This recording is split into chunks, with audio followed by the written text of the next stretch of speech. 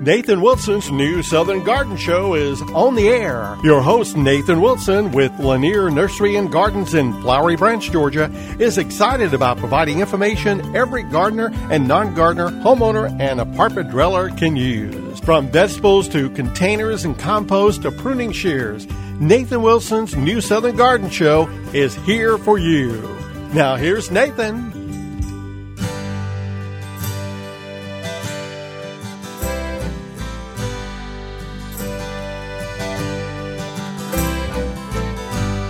Well, good morning, gang, and welcome to New Southern Garden. Of course, I'm your gardening pal, Nathan Wilson, and as always, so delighted that you decided to join us in the New Southern Garden.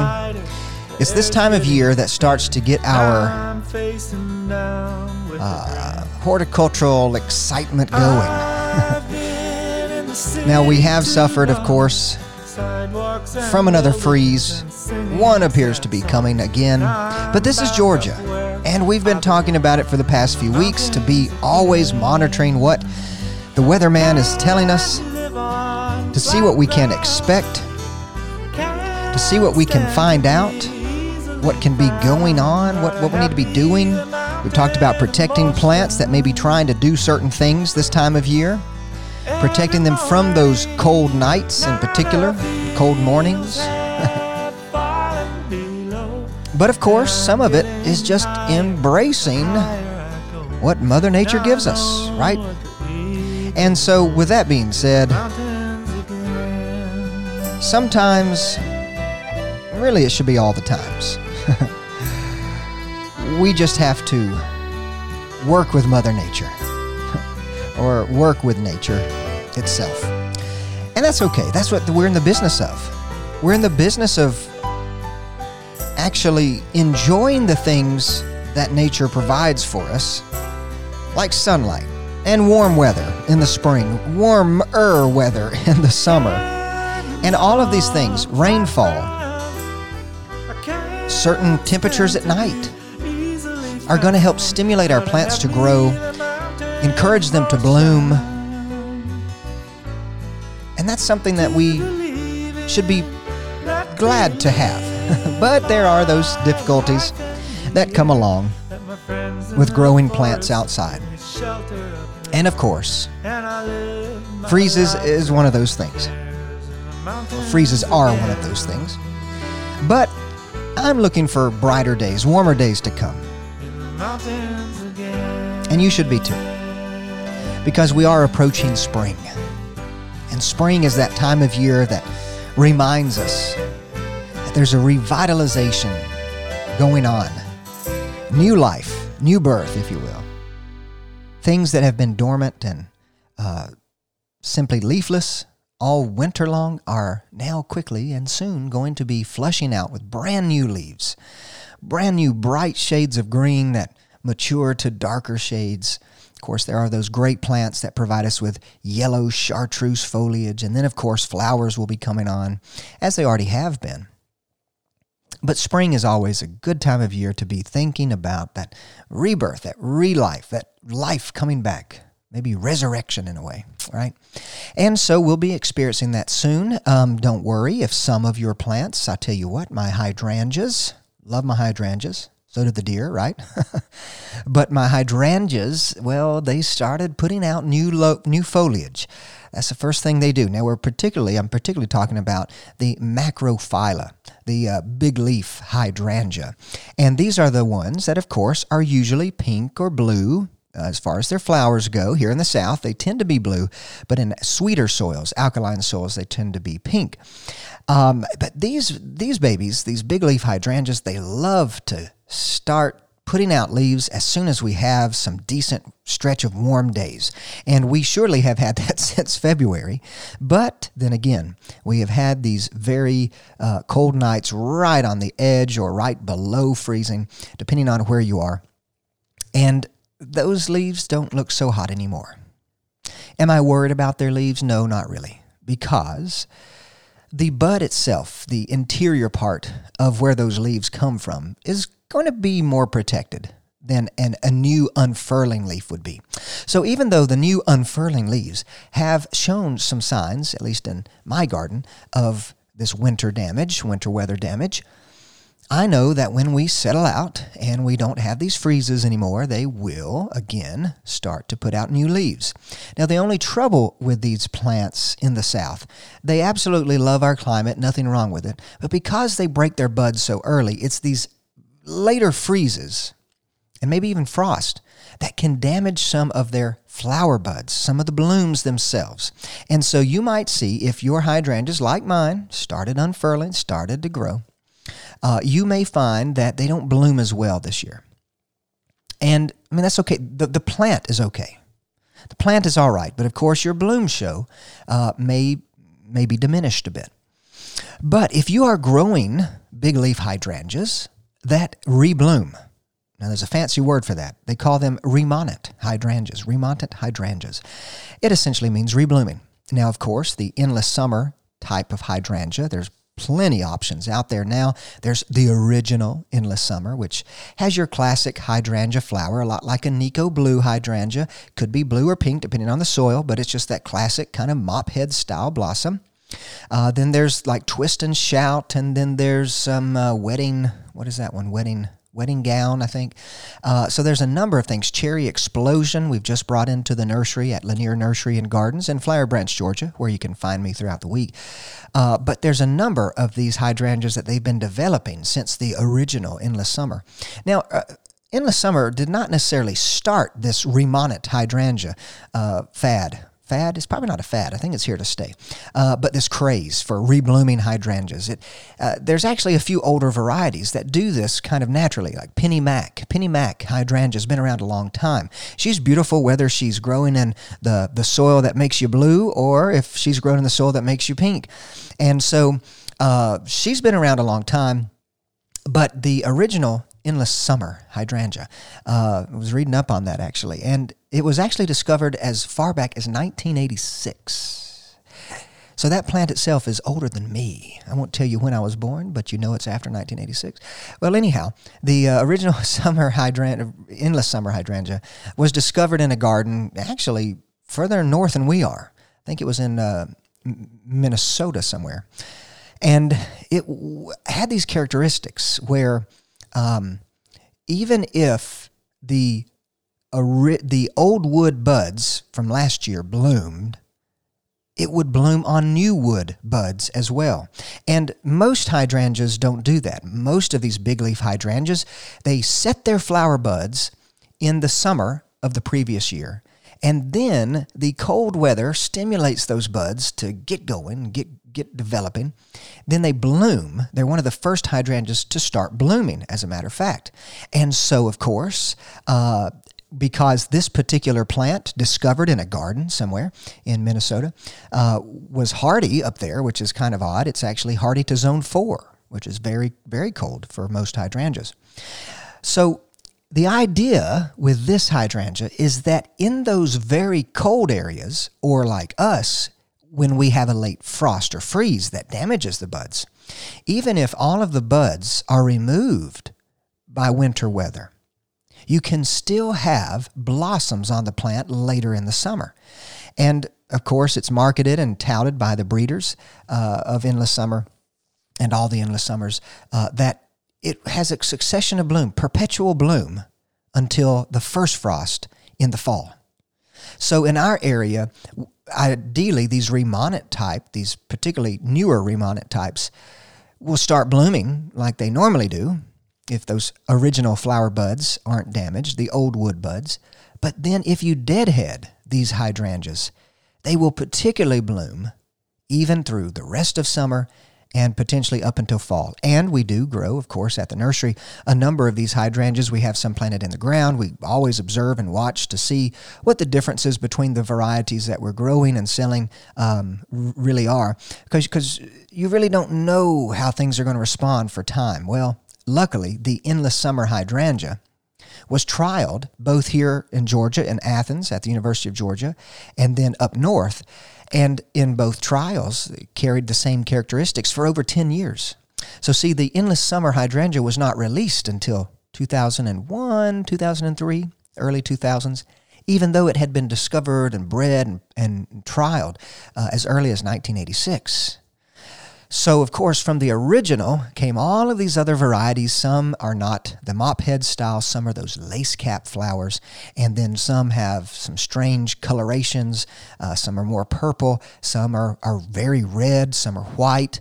Some are doubles. And so we've got a great selection of these remonant hydrangeas now. And I think that it's the way to go.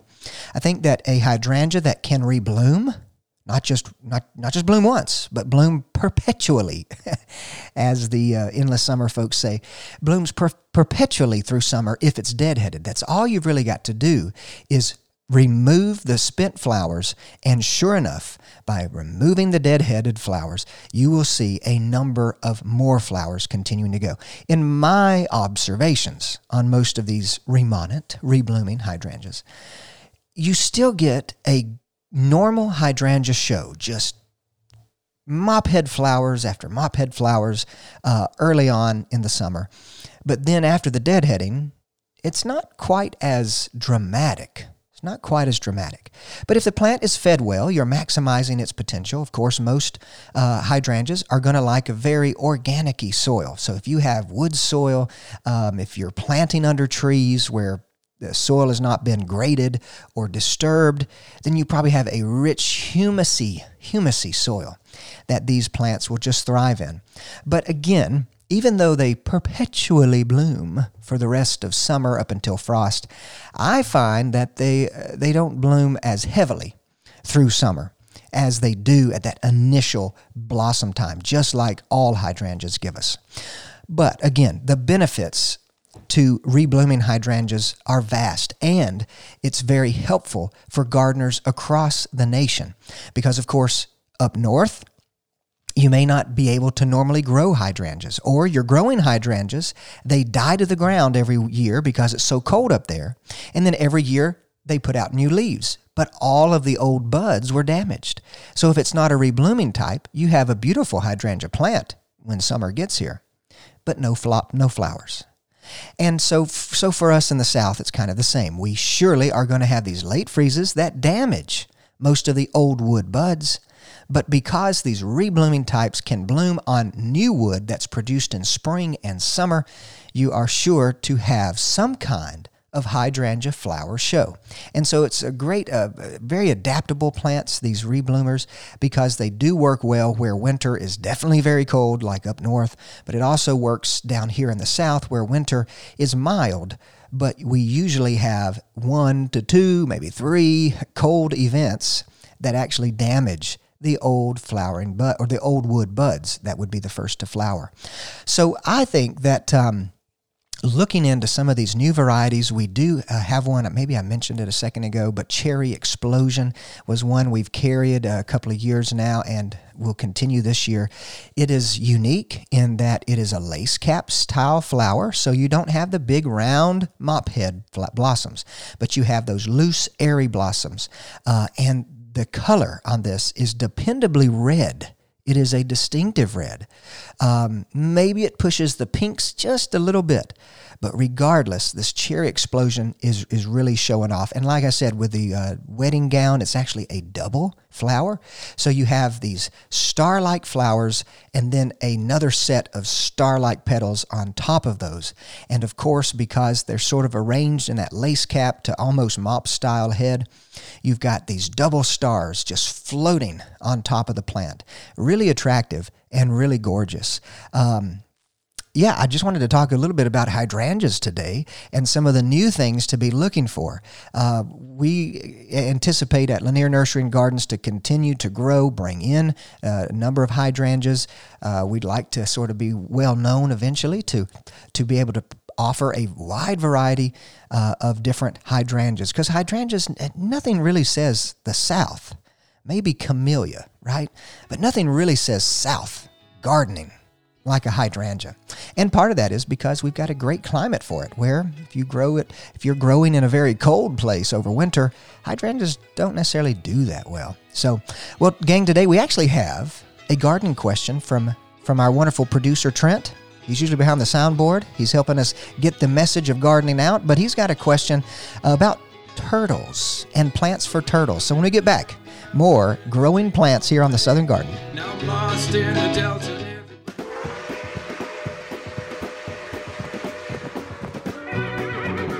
Hey gang, do you sometimes feel like you are riding a lonely trail while gardening, all alone with no one to join in the fun? Well, join the New Southern Garden community today and find peace of mind by sharing your experiences, whether they be poor ones or successful ones. New Southern Garden is on Facebook and Instagram, so I'd love for you to friend, follow, like, share, whatever it is we're doing these days. Also, you can check out our website at newsoutherngarden.com, where you can not only find every episode of the show ever, but you can also send us a question via our Contact Us page. It's never fun gardening alone, so get social with the New Southern Garden family and let's grow well.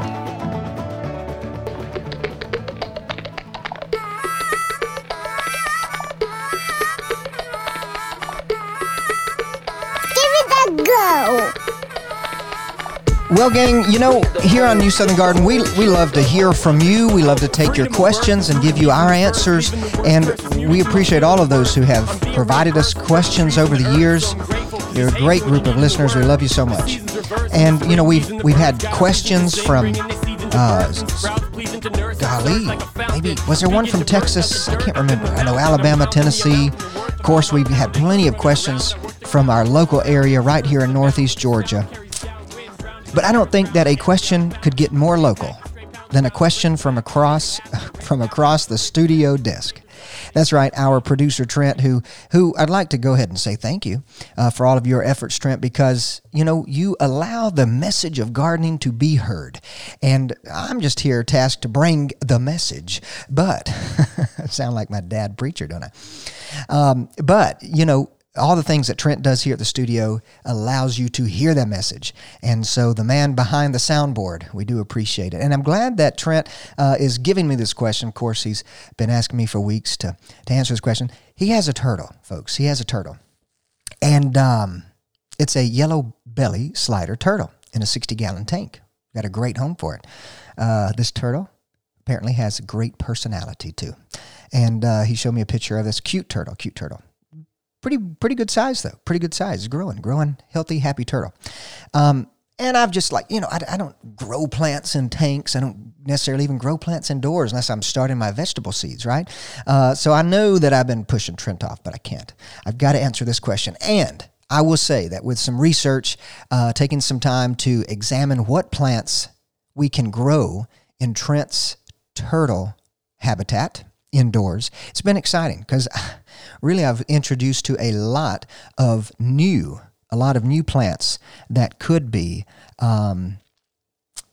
cool to grow. Of course, many of these aren't going to grow outdoors in our climate, but you surely could grow these inside especially. And it's amazing, though, the number of people who do ask me about plants for aquariums and terrariums and things. And it's not necessarily something that, I love to talk about or know a lot about, but I can definitely speak from the plant's perspective on what some of these plants' needs would be. And, it's not a bad idea, folks, to build a terrarium. You don't have to have a turtle in it. You don't have to keep spiders or any kind of creepy crawlies. You don't have to do that. But a terrarium itself could be essentially a beautiful garden on a tabletop, You can grow certain mosses and certain plants in water. That don't have a problem with wet feet. Of course, a lot of the plants we talk about in the garden don't love to be wet. But when we talk about these terrariums and aquariums and things, it's a new topic, something I've never really talked about. So I think that's a good opportunity on a day where, we're sort of in between winter and spring and we don't want to rush out and do a lot of things outdoors. We can definitely think about doing gardening indoors pretty much all the time. I'm going to describe a little bit more about Trent's little baby here. He says his turtle is such a fun pet. You wouldn't think that, he says, but it would be. It's a fun pet. But in the tank, we already have natural rocks. There's some sand here and there, some softball-sized rocks, a cement block for him to climb up onto to get out of the water. Sounds like a great play place for this turtle baby. But he's wanting to hide the unnatural block and wants to cover it with a moss or something like that. But he doesn't know, not sure of a couple of things. He's a little nosy. So here's our first parameter, folks. This turtle, he's not sure if he would probably go right for the plant. You put the plant in, he's so nosy, he'd probably go right in. So it'd have to be safe from the turtle's perspective. And the aquarium or the terrarium is 2 feet cubed, 2 by 2 by 2, and it would need to be able to survive completely submerged in water.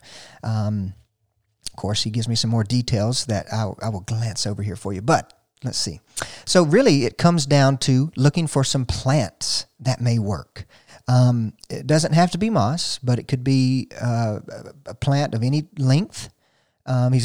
He probably is going to eat it, or at least tear it up when he's chasing his feeder goldfish. Well, a healthy diet, in my research for turtles, is yes, some plant material, but also some meat. So those feeder goldfish are probably important. So really, other than the turtle, there's no other constant inhabitants. He's his own cellmate, and I hate to say cell, Trent. Sorry about that. But we do throw in the feeder fish occasionally, and gives him some energy to chase them around, some exercise at least, and of course, the biggest concern here when we're growing for Trent's turtle baby is he may be eating the plants.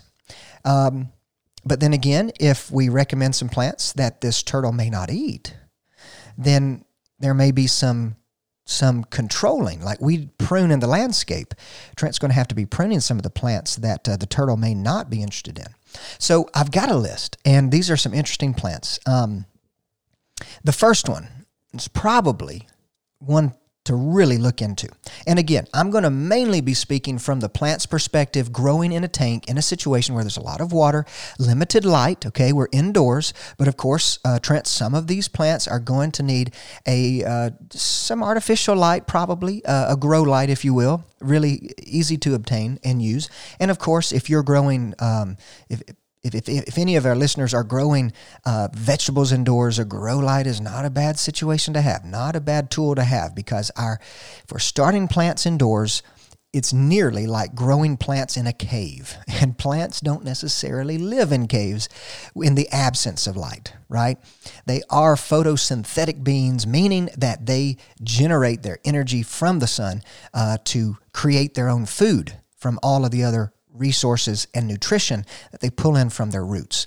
And so having some supplemental light in a situation like this is going to be wonderful. Probably one of the best plants overall, based on the research that I've done, is a plant called Java moss. Now, Java moss looks like green hair. It looks like Cousin It went to the barber and had his hair turned green. I guess he's a punk rocker now, Cousin It. So the great thing about Java moss is that it grows fast, and it may only reach about 5 inches tall. So it's not going to be a huge plant. So it's not going to need a lot of care from you. Light demands are going to be low. It's not going to demand a lot of light, not a lot of CO2 either, and relatively it's an easy plant to grow. It's widely available, very affordable, and it serves multiple purposes from the turtle's tank's perspective. This little plant called Java moss really does it all. Again, low light, it attaches itself to rocks and other hard surfaces. So, Trent, there you go. It will cover that more unnatural block that you have there for him to rest on. And turtles do like to eat it. So, it can be considered a useful food source. All right, now this is where my knowledge sort of starts to back off, because I don't know the diet needs or restrictions or whatever that a turtle may have. But from the plant's perspective, if you are growing a plant, and this works in all of gardening, folks, or horticulture, agriculture, whatever, if you're growing a plant that you intentionally want an insect to eat, or in this case, a turtle to eat, so something like a host plant with pollinators, a great host plant for monarchs. The only host plant are any of the milkweeds, and we would expect a creature to eat it. So the fact that the creature is going to eat it, we need to make sure that that plant can regenerate and grow quickly. And Java moss does that. It's going to cover the rock like Trent wants it to do, but because it grows quickly, that's going to help recover from any of the, say, quote-unquote damage that the turtle's going to do to the plant. Again, I'm speaking from the point of view as the plant itself. If a turtle is eating me, I want to be able to grow quickly. With that in mind, if the turtle does not eat it often, it may need to be trimmed every now and then because it does grow quickly. But from the perspective of the tank itself, this plant will also help to filter water. It's going to keep your water healthier too, all right? Whenever you have a situation where you're growing plants and animals, particularly water is around, the plants usually are going to be helping you with those water needs. So again, the pros. Java moss is a low-maintenance option, serves as turtle food, could be beneficial. Again, I'm not a turtle guy, but it can act as a water filter. The con is it grows very quickly, but if your turtle loves to eat it, it's going to be a great snack that just keeps on giving. After this, more turtle plants if you happen to have an inside aquarium, terrarium. Hang on tight.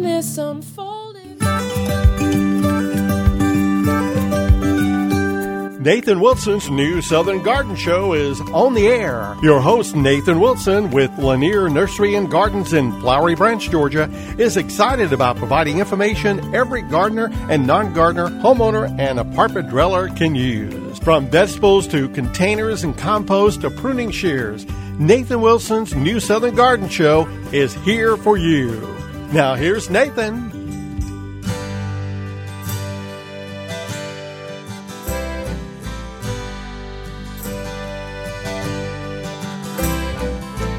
Well, gang, before the break, we were talking about plants that make great companions for turtles. And I know we don't talk about growing many things indoors that often. We're usually talking about the landscape, the vegetable garden, and whatnot. And of course, you and I may be growing plants inside, like tomatoes and peppers and certain flowering annuals that we're going to place in the landscape.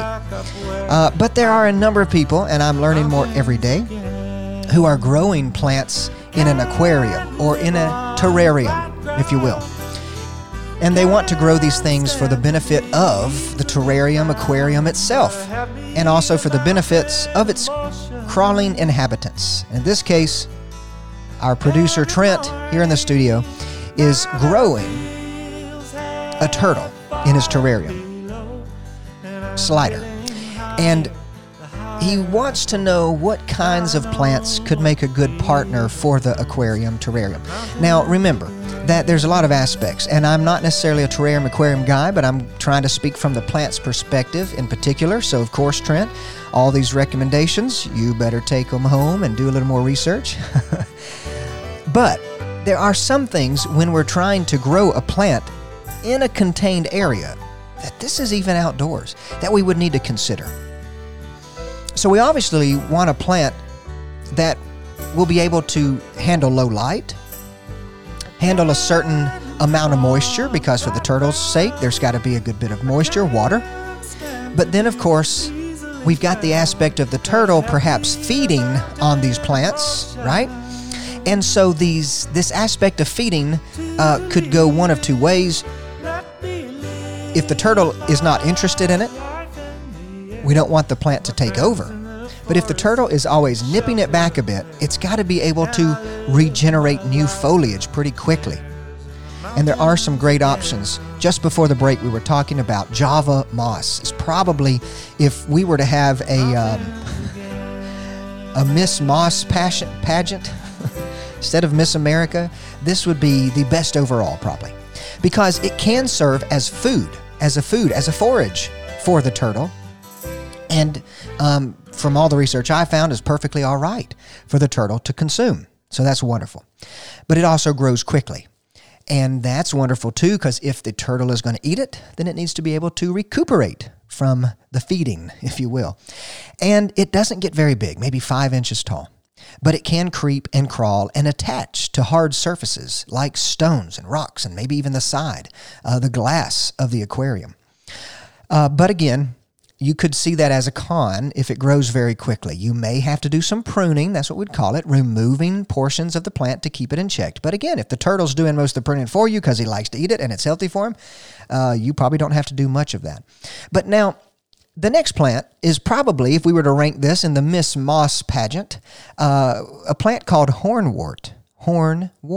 And it's probably the best value if you're talking about cleaning the tank, keeping the tank clean.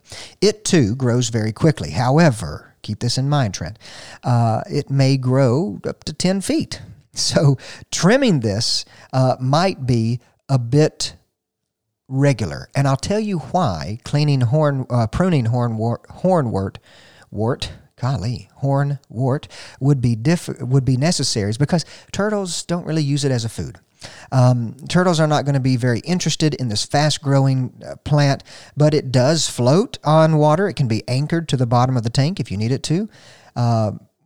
It's very easy to care for. Doesn't need much light. If you have a plant light hanging out on top of your tank, that's about all you need. You don't need to do much else. But because it can grow pretty big and pretty quick, it may need to be pruned back. It does do a great job of filtering the water. Again, this is probably one of the best tank cleaners, water filtration system naturally. Don't have to add any hardware to it. It's just a plant itself.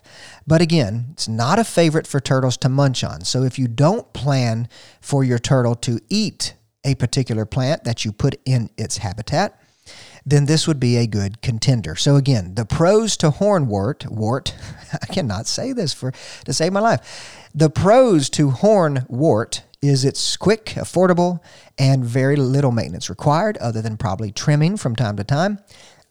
Might be a little messy because it gets big and has to be cut back some. Another con is it's not turtle food. I don't know.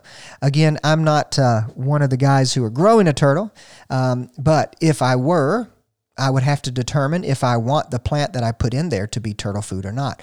Now, another great plant that is going to keep the tank beautiful and really turtles don't go for. They don't go for this. So this is a plant, it's not exactly a moss, it's more of a fern. It's called the African water fern. Now, this one grows slowly. And if the turtle is not interested in this plant, not wanting to consume its foliage, then that would be okay. If the turtle's not going to be eating it, then it can grow slower. As a matter of fact, if it grows slower, then you're not having to prune or maintain a plant that a turtle is not going to be munching on.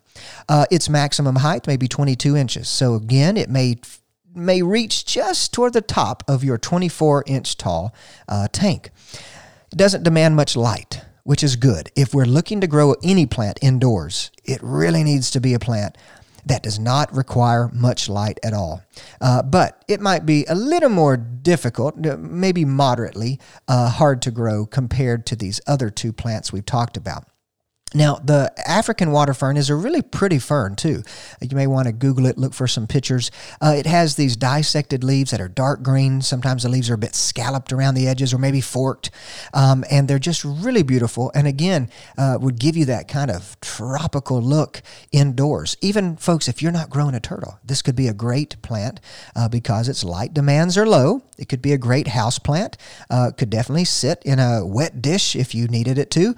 Or it could be a plant that you build your own little terrarium with, minus the animals, unless you want to have some animals. But again, it is slow growing, so you got to give it some time and patience. But since the turtle is not necessarily attracted to it, it's okay. They do benefit from the turtle's waste. So in particular, this would be a good option. The turtle is going to be doing things, right? Just like every life does. There's going to be waste. And these plants can live for a very long time without much effort, without much initial input. But again, the African water fern is not usually a palatable plant, doesn't taste so well for the turtle. They're not usually attracted, so we're not worried that it grows slow. So the pros, to summarize, they require little care. The African water fern is attractive, very beautiful. And again, the cons, it does grow slow. But if you want to feed a turtle the plants you're putting in there, this is going to be another con. The turtles don't necessarily like to eat it. So, all right, let me see. I've got another one here that's very interesting. It's got a strange name. It's called Anubias. Anubias. Now, the Anubias is more of a broadleaf plant. It's not necessarily a fern. It's not necessarily a moss by any means. But the Anubias has a very dark green leaf small leaf. To me, it looks like a plant we use in the landscape called creeping fig, and it sort of is a vine-like plant. It's a slow-growing plant. It only gets about 5 inches tall, needs very little light, very low light. So that's a big thing for it, for being able to grow in a tank indoors, is it doesn't need much light at all. And relatively, it's an easy plant. So if you're looking for a slow-growing plant to put in your turtle's tank, this Anubias is a good choice. Like I said, they don't get very tall, 12 inches. They actually can attach themselves to any surface in the tank. So again, Trent's looking to cover up a sort of unnatural block that is used for the turtle to slide in and out on and maybe bask a little bit. And so this would cover that. This does attach to surfaces, and it would be wonderful. And the Anubias does have a very bitter taste, so your turtles are not going to eat it. So even though a con for this, maybe it's slow growing, the pro is the turtle won't eat it. So it will grow at a slower pace. You won't have to prune it back as much. It's not going to just take over the entire tank, and it kind of will balance itself out. Again, the only con, if you want the turtles to eat it, this is not one that they would like to eat at all. But if you don't mind them just laying around on it, hiding underneath it, that this would be a perfect plant. It's called the Anubias. Now, in the same realm of Java moss, there's a plant called Java fern. And I am a bit more familiar with this because I had grown one in a fish tank years ago. And so this is a plant that can be submerged in water. It doesn't matter if they have wet feet. It requires very little care. Again, they survive, they thrive in low light conditions. They only grow up to 12 inches tall. So it's not like you're going to have to be pruning this thing to keep it restrained to the tank itself. The Java ferns can either be partially or fully submerged in water. So wet feet is not a problem. Again, with your turtle tank, Trent, you're going to have wet feet from the plant's perspective, and this plant does not bat an eye at that. Now, turtles generally don't eat Java fern, but if the turtle decides to take a bite, the Java fern is considered non-toxic. So it's probably a plant that he's not going to be interested in. The turtle is not going to necessarily care for. But if he takes a bite, it's not going to hurt him. So they grow at not a fast rate, not a slow rate, sort of a moderate pace, but they can live for a very long time with little effort on your part. And in most cases, from the plant's perspective, the only food source that they'll need is really the waste from the turtle. And they're going to naturally work in symbiosis, right? It's going to be a symbiotic relationship between the turtle and the plants. If you choose some of these plants for the turtle to eat, then his waste, of course, is like compost or manure, and it will in turn feed the plants again. Now, there is a plant here that gets kind of tall, 20 inches, but I think it's a really cool looking plant. It reminds me a lot of some of the house plants we grow, maybe like peace lily. It's got very broad leaves, pointed like an arrow, and then a nice tight stem that connects it to its root system. It's called the Amazon sword plant. The Amazon sword plant. And it does remind you of a sword, kind of a lanceolate leaf is what we would call it, lance-like. But the Amazon swords plant does need a lot of light to thrive. So definitely having grow lights for this plant is going to be critical. However, as long as it's a good source of light, I don't know, again, I'm not really a terrarium guy. I don't know if you should have your terrarium or aquarium in a window where it gets direct light, but that would be great for the Amazon sword plant. So as long as it gets a good light source, it's really easy to care for. The Amazon sword can grow quite large, so it will need to be firmly rooted in the tank. You may need to use some rocks or gravel. And another great thing is the turtles don't usually eat these plants either, so they are very helpful, very useful as a water filtration plant. They will, the pro, definitely, they're keeping your tank clean. They're fairly low maintenance, but they will need a substrate to root into. So that may be one of the cons. And definitely one of the cons is they need the high light in order to grow. But they are not a food source. So I don't know if you consider that a pro or a con. One last plant before we take a break that I'd like to turn Trent on to is moneywort. It grows fast. It may grow 2 inches, 12 inches or more. It needs maybe moderate light, and it might be a little more difficult to grow. But again, I think Trent is up for a challenge. It's got bright green leaves, beautiful long straight shoots, very attractive, but it does grow quickly with enough light, so you will have to prune this one. But turtles do like the taste of moneywort, so they may prune it themselves when they snack on it. So check out some of these plants, of course, if you're growing indoors. When we get back, we're going to talk about a completely different topic, mulch. Hang on tight. Hey gang, it's Nathan. Thanks so much for listening to the New Southern Garden Podcast. Of course, I love providing you with horticultural information to get you growing and growing well. But sometimes you need more than just information. You need plants. So I'd love for you to join me at Lanier Nursery and Gardens in Flowery Branch, Georgia, where you can find me throughout the week. But you can find more than just me, of course. At Lanier Nursery and Gardens, you can browse through our wide selection of ornamental trees, glorious shrubs, and colorful perennials and annuals. And I want to thank all our listeners who have already made the trek to Lanier Nursery. It's been a pleasure to meet you and hear your gardening stories. We've got a wonderful crew of folks who are just itching to help you grow your best garden ever. So check out LanierNurseryGardens.com for more information, and be sure to like us on Facebook and Instagram. Now, let's get growing together.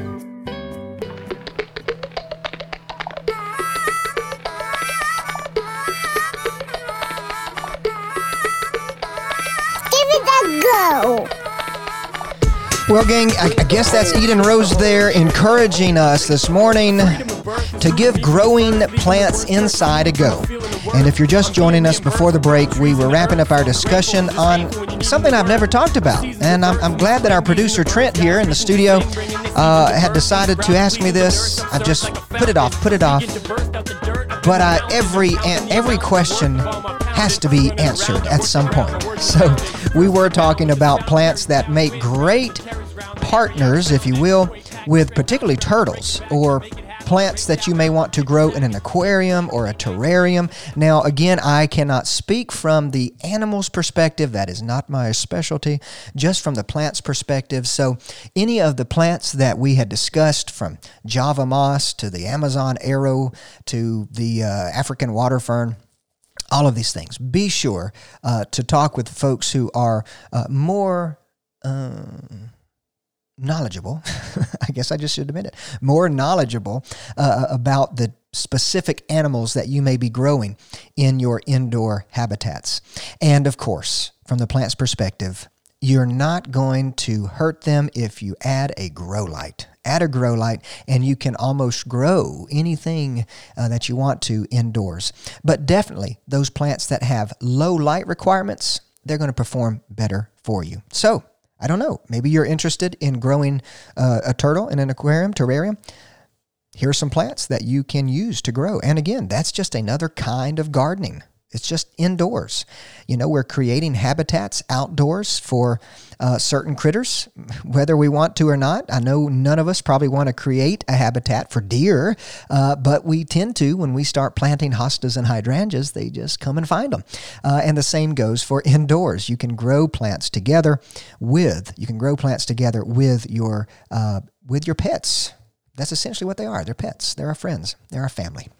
Well, I do want to sort of talk a little bit about mulch and maybe compost before we leave today, because we're getting on that time of year where I'm getting questions from folks. Already this, in the past few weeks, I've had 5 people, particularly at the nursery or through email, ask me about compost and soil mix for raised bed gardening. And so I guess it's not really a discussion on mulch in particular, but I will briefly talk about that once we talk about the materials that you can add to a raised bed. It seems like a number of people this year in particular, just from the people I know and associate with through the nursery, customers and whatnot, they're interested in growing vegetables, flowers, whatnot, in raised beds. in raised beds. And it is a wonderful way to grow plants. Raised beds are essentially like almost a quasi-container. It's almost like container gardening, except container gardening usually has a bottom. Most raised beds are open on the bottom, and plants can grow through the bottom into the existing soil. And that is probably, well, just from my opinion on what I know, is the best route to go. Don't try to grow a raised bed garden with something that actually has a bottom to it. That's essentially a container. But raised beds are quasi-containers. So when we build these containers, we've got to fill them up. We got to fill them up with something that plants can grow in. And a lot of folks come to me and ask me for topsoil. That's what they think they need to put in there. And you could. Plants can surely grow in it. But the best raised beds are raised beds that are filled with rich, variable-sized organic matters. So we're talking compost, manures, mushroom compost, leaf litter, composted leaves. Everything's got to be composted, right?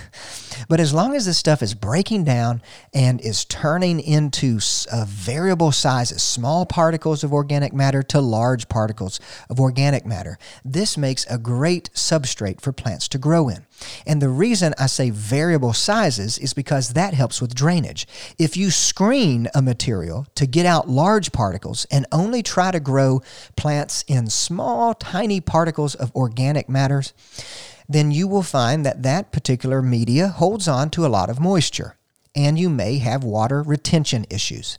But if you have a mix that is balanced with large particles and small particles, then the large particles will help to drain that media well. Because most of our vegetable plants and garden plants, flowering plants, annual flowers, whatever you're trying to grow in these boxes, they do need moist soil, but a well-drained soil.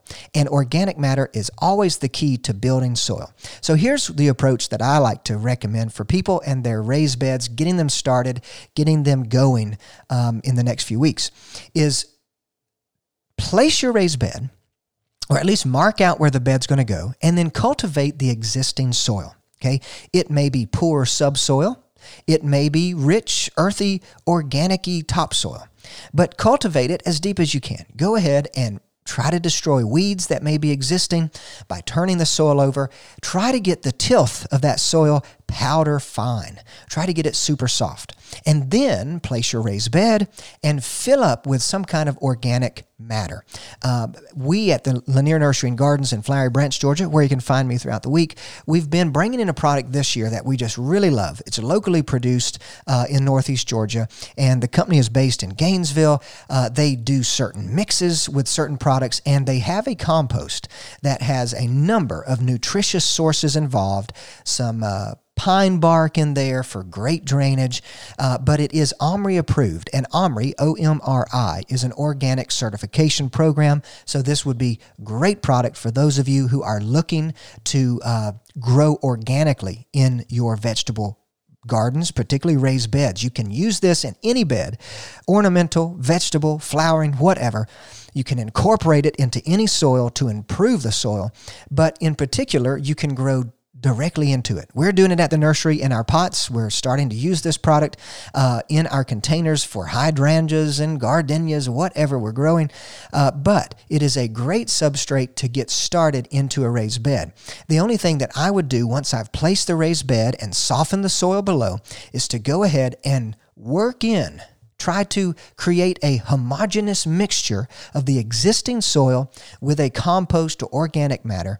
And then as you go up, you don't have to do as much incorporation. The problem here is that a lot of times we don't incorporate the material into existing soil, and we create these distinctive layers like a lasagna. And I've talked to you about placing coarse material over fine material, coarse soil over fine soil before. But if we get one of those layers out of whack and we have fine textures over the coarse textures, then your raised bed will be retaining a lot of moisture that is not going to allow your plants to grow well. So anytime, no matter what product you're using, whenever you're filling up the raised beds, be sure to incorporate what you can and mix it as well as possible so you're creating this homogeneous growing mixture. Now, I'm going to have to end the show on this. Not all topsoils are the same. Some topsoils come out of a field and they're laced with weed problems, and you don't want that. Some topsoils, what people are selling as topsoils, are just subsoil, red clay. If you want to use topsoil, make sure it's earthy looking, make sure it's dark in color. We do not want it to be that classic red clay color at all. But I would prefer to go with a mixture of compost that has large particles and small particles. It holds on to moisture, but it helps to drain well. And it also holds on to nutrition. So, gang, today I know it's been sort of a hodgepodge of discussions, but give it a go. Give all of these things we've talked about a go, and we'll see you here next week on New Southern Garden. For WRWH 93.9 FM, I'm Nathan Wilson. I hope you stay well and grow well.